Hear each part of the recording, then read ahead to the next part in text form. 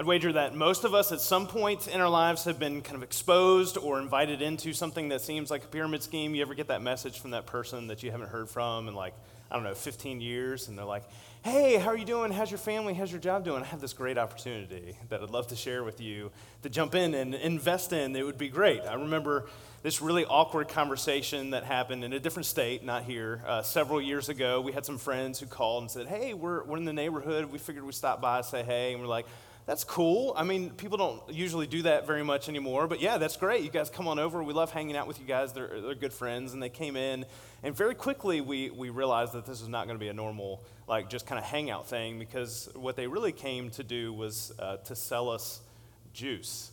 And as much as I love juice, and I love juice of all kinds of different flavors and that kind of thing, I wasn't really interested in buying juice in this way or kind of coming under them and starting to sell juice to other people like that. And as much as, I'm interested in people and think about why they do what they do and have maybe just a touch of cynicism in my life, which I like to think of as realism. Anybody with me on that? Okay, right? I realized and knew the motivation for this juice was not just for its benefits. They had an ulterior motive. They wanted to be financial beneficiaries of me purchasing juice from them. And so I completely understand that. Let me just say, I don't have an issue with side hustles at all. I mean, sometimes people need calling cards, and if that's something that you can provide a service for people and make a living off, that's amazing. I think that's incredible. But what we're talking about today is kind of the motivation behind that. Neil kind of mentioned that. I think Corvettes are amazing, and good for Phil that he drives a Corvette. I would love to drive a Corvette one day, and that he's at the top and making great amounts of money. But that's not what it's all about. In fact, if that's what work is all about for us, it might be an indicator that we're focused on the wrong thing when our work to provide. Something that our work was never meant to provide meaning in or purpose for that we're looking for. If our work is only about what resources we can get out of another person or a situation, then we're missing out on the gift that work is meant to be. All of us should have, at some point in our life, a limit to what we're willing to do for money. And I'm not going to get real specific on some examples this morning. I'm sure you can think of some for yourself. But I would never do this. I don't care how much you would pay me to do blank.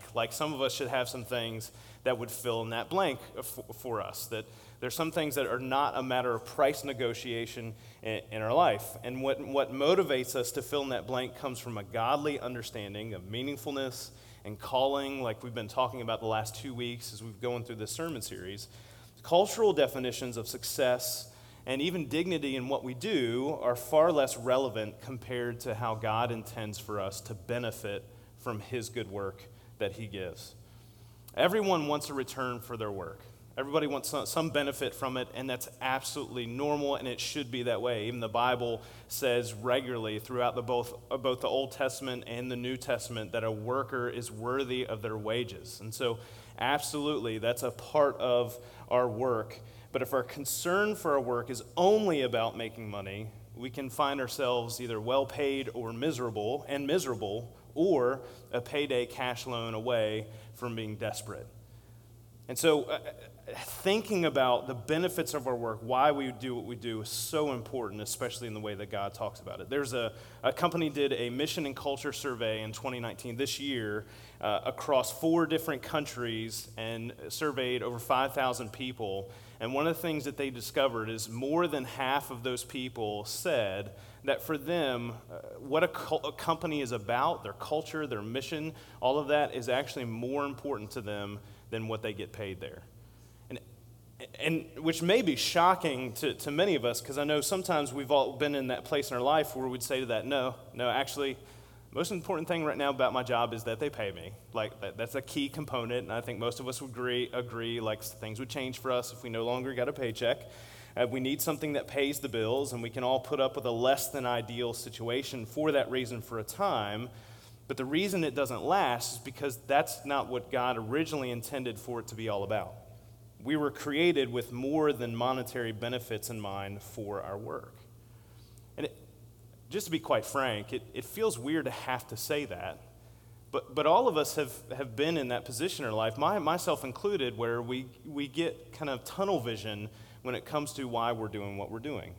And so we're actually going to go back to the beginning, and the problem that comes into that is sin and how we think, the brokenness in this world that gets us off track in this and gives us that tunnel vision. And so what we're going to do is going to go back before sin enters the world, enters the equation, to Genesis chapter 1, where God is finishing his design for the world with humanity and describes the work that he's inviting us into. So it's Genesis chapter 1, starting in verse 26. Then God said, "Let us make mankind in our image, in our likeness, so that they may rule over the fish in the sea and the birds in the sky, over the livestock and all the wild animals, and over all the creatures that move along the ground." So God created mankind in his own image. In the image of God he created them. Male and female he created them. God blessed them and said to them, "Be fruitful and increase in number, fill the earth and subdue it. Rule over the fish in the sea and the birds in the sky, and over every living creature that moves on the ground." So before the fall comes, before sin enters the world, this is the description of the work that God invites us into. And so there are a couple things and a couple principles that affect how we think about how our work is meant to benefit us that are in the text right here. The first thing is this, a couple things of note. The first thing is this idea of ruling in the image of God. One of the ways that this is kind of corrupted in our world today is we think that means we just kind of do whatever we want. We do whatever we want with the world, with the resources that the world has, with however we treat people in order to get what's ours and what's coming to us, whatever resources we want. We just kind of do what we want to do because, well, God said we can rule. And so I don't know why, like, the default position for most of humanity is that ruling means being a despot, but you know that, like, throughout history we can see that happening, dictators and all that kind of stuff. Like, let's let absolute power corrupt us absolutely, and so that's part of the fall and the sin that ruins that. But what God actually means when he says this is that he's inviting us into this position of stewardship as caretakers. As people who are joining in and partnering with him in his creation, we're put in a special position to be able to partner with God as creator to engage with creation. And the second thing is this idea of being fruitful and multiplying and filling the earth and subduing it. I just want to mention, that's not purely just about procreation. So it's not just about having kids, and some of you are like, great, I don't want to have kids, and not everyone is called to have kids, and that's cool, and that's fine. But what it's more about is what we build together as creation, partnered with the Creator in stewardship over the earth. In other words, God could have created the earth full of people already, but there's this process that we join in together in how we cultivate a world as people made in God's image that reflect who he is, his character and nature in society, in culture. There's not this idea of gather as many resources as you can to yourself, amass power and authority for yourself, because before the fall, all those things were already given in paradise. We were already given positions of power and authority and plenty of resources at our fingertips. And so the goodness of work given before sin was the cultivation of good life with God together.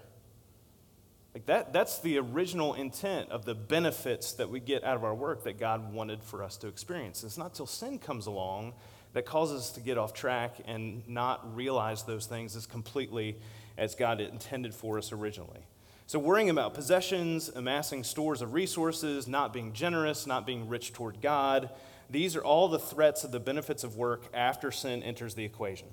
And so fulfillment in our work and frustration with our work become the tension that pull us in each direction that we must navigate, because it pulls us in one direction to God's design for work, so the fulfillment that he wants us to have, versus the frustration that sin introduced because of our sin-broken desires that we have. So what we're doing to and with each other with our work and how we approach it impacts. It impacts what we're trying to achieve, which in turn changes how we benefit. And so when the benefits are just about us, that's when we get into trouble. This happens a couple times early on in the beginning, after the creation narrative in Genesis. Some of you are familiar with Noah's flood and what happens there. The entire earth turns wicked except for one man and his family, and so God corrects those things. Well, there's a second correction that comes along as well, and that's found in Genesis chapter 11. And so we're going to read that. Now the whole world had one language and a common speech. As people moved eastward, they found a plain in Shinar and settled there. And this is ancient Babylonia, Chaldea, if you wanted to look that up on a map. And they said to each other, "Come, let us make bricks and bake them thoroughly." And they used brick instead of stone and tar for mortar. And then they said, "Come, let us build ourselves a city with a tower that reaches to the heavens, so that we may make a name for ourselves. Otherwise, we will be scattered over the face of the whole earth." But the Lord came down to see the city and the tower the people were building. And the Lord said, "If as one people speaking the same language they have begun to do this, then nothing they plan to do will be impossible for them. Come, let us go down and confuse their language so that they will not understand each other." So the Lord scattered them from there all over the earth, and they stopped building the city. That is why it is called Babel, because there the Lord confused the language of the whole world. From there the Lord scattered them over the face of the whole earth. On a grand scale, and here's the thing, there's lots that can be taken from the story, but for our purposes on a grand scale, the people of that time did what we see and are tempted by on a small scale all the time. Hey, let's have this great safe place that we can gather our people together in and create this thing that makes us feel better about ourselves. Like that's the thing that they were doing. Let's create this city, this safe place where we can all be together. We can kind of come together in this safe space. And let's build this tower that's going to make us really impressed with the effort and work that we've done in and of ourselves. And so that leads to, if I don't have the right material possessions, if I'm not in a position to earn or create for myself enough to feel successful or accomplished or well off, I feel like my life is less than, that I'm not as much as I could or should be. But you're going to find it difficult to find a spot in the Bible that includes those things as markers for the benefits of work. Not even Jesus had a place to lay his head. And those things don't measure up to what God wants us to partner with him to accomplish. And so these people were building this tower into the heavens to make this incredible thing that they could look at and say, man, look how amazing it is, what we did and accomplished.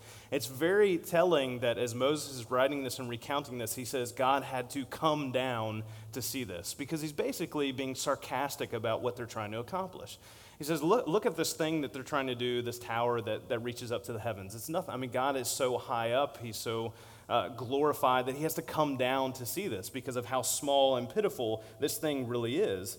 He confused this language and the language at the time, and subsequently humanity was scattered because the goal was never about us establishing and growing our own kingdoms to be self-assured by.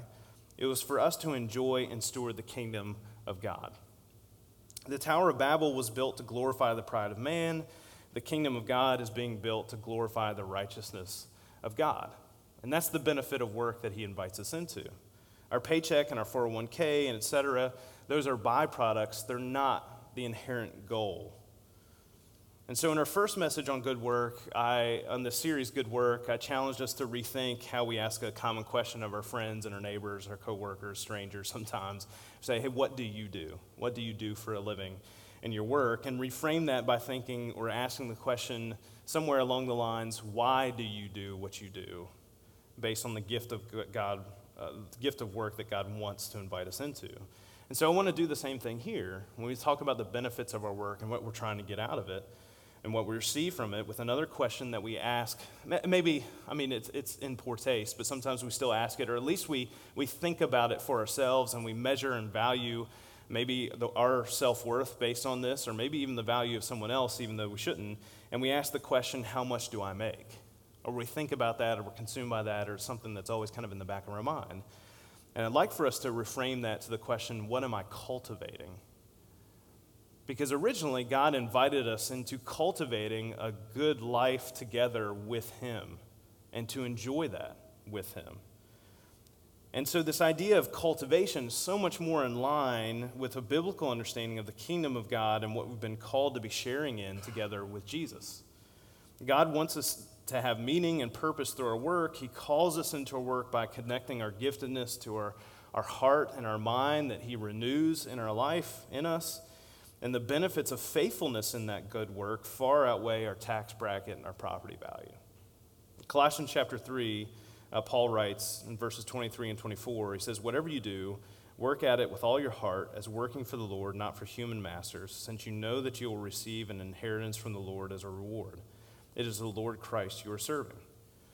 And so when the benefits we're striving to accrue for ourselves outpace our desire to cultivate generosity or service or meaningful community centered on the grace of God, it's a reminder to us that we're putting work in a position to provide for us what was never intended to provide in the first place.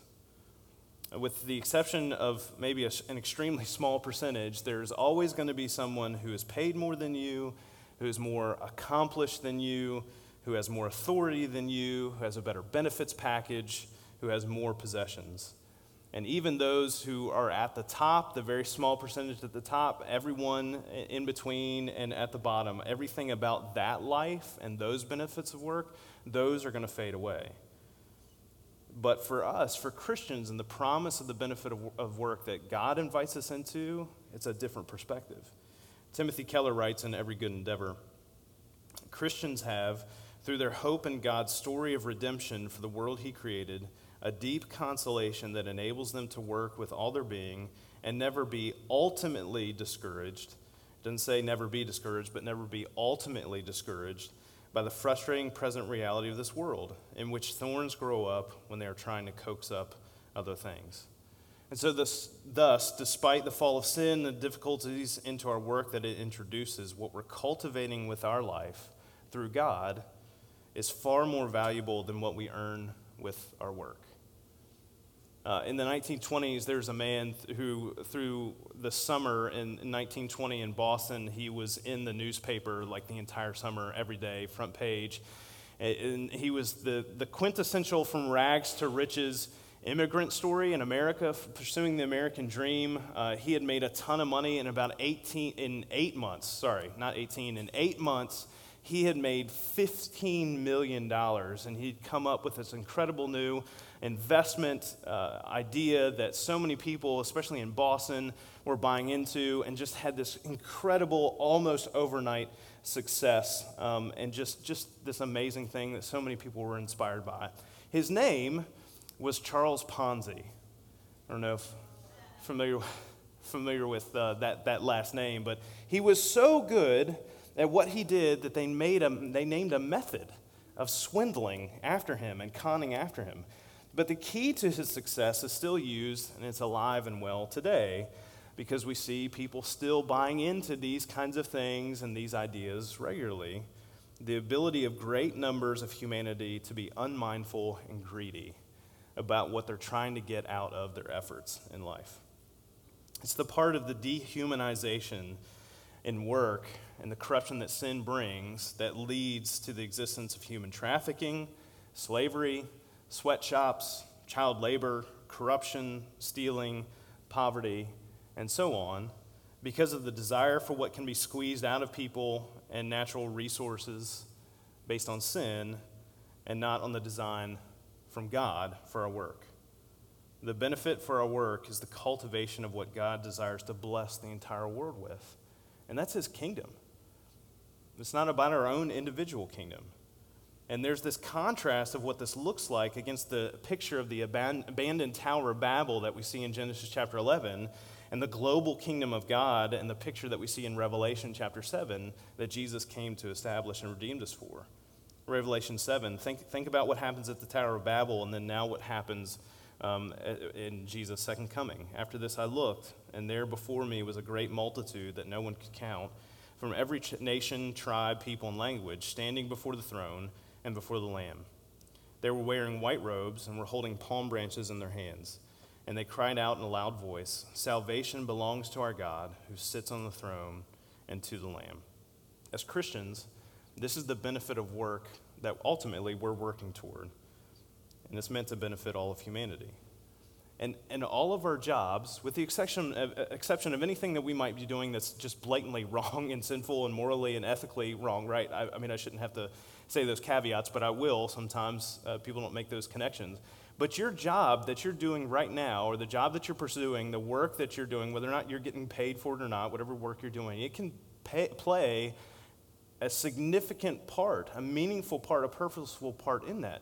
It just changes. It just takes a matter of us changing our hearts and minds, being renewed by how God calls us to think about our work and what our efforts are meant to benefit toward, for us to see why that is the case and how it plays a part in that and how what we do and how we go about it matter. I want us all to be blessed with a fair wage for our work.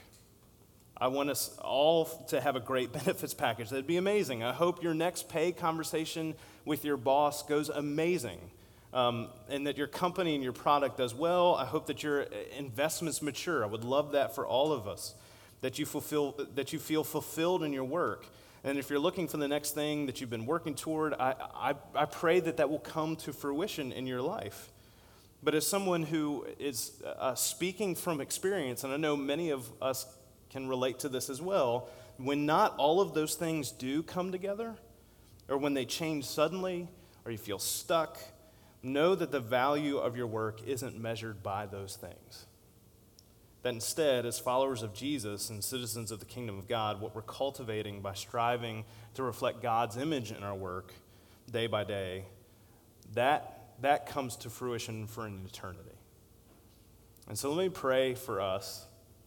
Not only that, yes, all good things, blessing from God that we can praise Him for, that those things come about for our work as well, but also when we don't have this side of heaven blessings that we wish we did, that we can still see that the benefit of our work the value of that far outweighs anything that we do here in eternity. So let's pray about that. God, we have so many people that are involved in work in so many different ways in this church. I'm just amazed at just the broad spectrum of things that people do, the talents, the giftedness, the abilities that are represented here by the people that are here, just the things that they're interested in, the things that they're experts in, the things that they're making a difference in, and all the things they're doing. God, I just ask that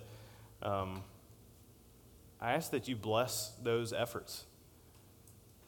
And I ask that those things would be successful, that the projects that they're working on, that we're all working on together, that they go well, that they meet deadlines. I ask that when raises and bonuses are supposed to be there, that they're going to be available, that the way that the companies that are worked in here in this place, that are represented here, that the leadership does well in developing how the market share and the products and the relationships that they need with other companies to thrive. I just pray all those things go well.